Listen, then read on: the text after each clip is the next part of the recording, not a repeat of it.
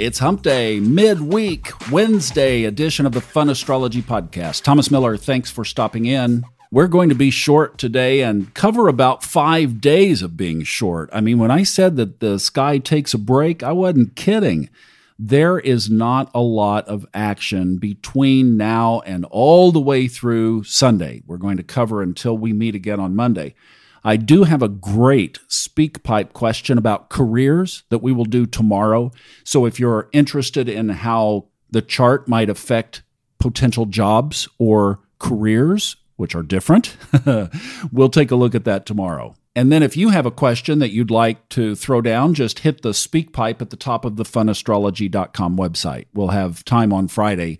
Also, be sure to keep your eye on the YouTube channel and the TikTok channel, both under the name Fun Astrology Podcast, because I'm putting some supplemental stuff up there, including kind of my process as I'm walking through looking for houses here in Western North Carolina.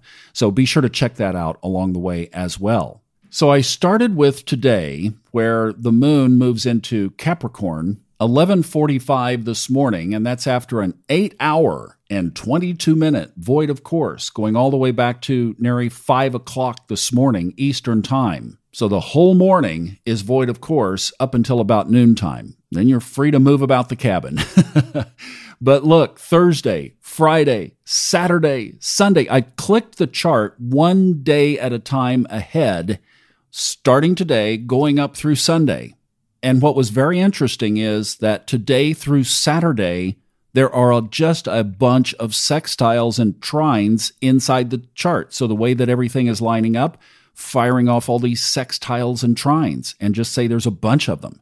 And then on Sunday, there's this predominant square in the chart. All right, so let's pick this apart. So just realize sextiles and trines, those are easier aspects, more positive, more supporting. And then starting Saturday afternoon, things start to change. So Saturday afternoon at 12:30 Eastern Time, Mercury conjoins the north node of the moon, making it, of course, opposite the south node of the moon. And that lies within a square to Saturn, which is exact Sunday night at 9:45 p.m. So backing up again, sextiles and trines until Saturday. Then Mercury notches up with the nodes and is squaring off to Saturn.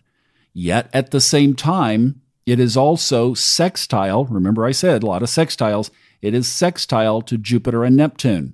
Can you spell karmic business with a K?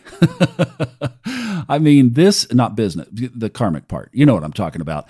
This is serious stuff. I mean, this is major, big time. Universe is supporting us in so many ways. We are really supported over the next several days. And then it's like, okay, our little rest period is over. Let's don't forget our karmic business. Mercury is a trigger planet. It's a fast mover, second fastest to the moon. It triggers things as it moves around the chart. So the fact that it is landing on the nodes means that it's triggering stuff related to our soul path. In fact, let's just use the mind analytical side of Mercury. Let's set the communication piece aside for a second.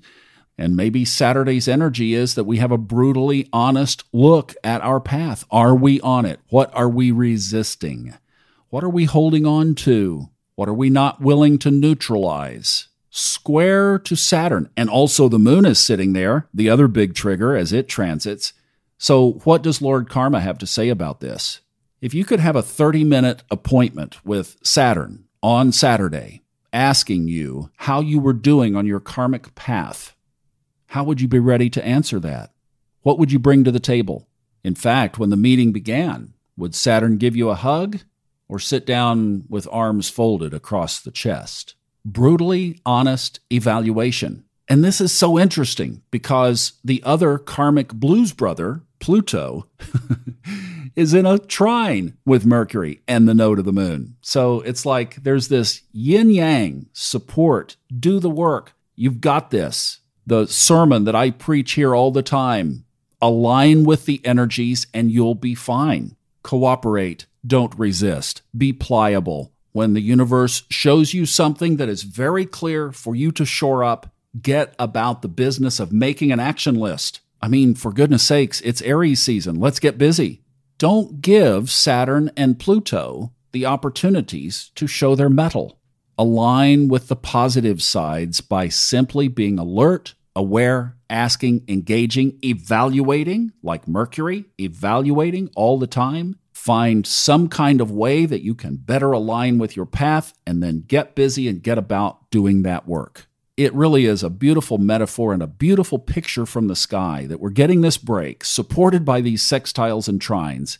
And then it's saying, let's not get sloppy, let's stay the course. The universe needs high conscious people on the court, uninterrupted, unfiltered, unattached, unencumbered, pure high conscious leaders on the forefront of this next wave. Is that you? And maybe, is that something you should even be pursuing full-time as a career, which we'll talk about tomorrow. Hope you have a great midweek hump day, and I'll see you back tomorrow for the Thursday edition. Speak Pipe if you have a question, top of the page at funastrology.com.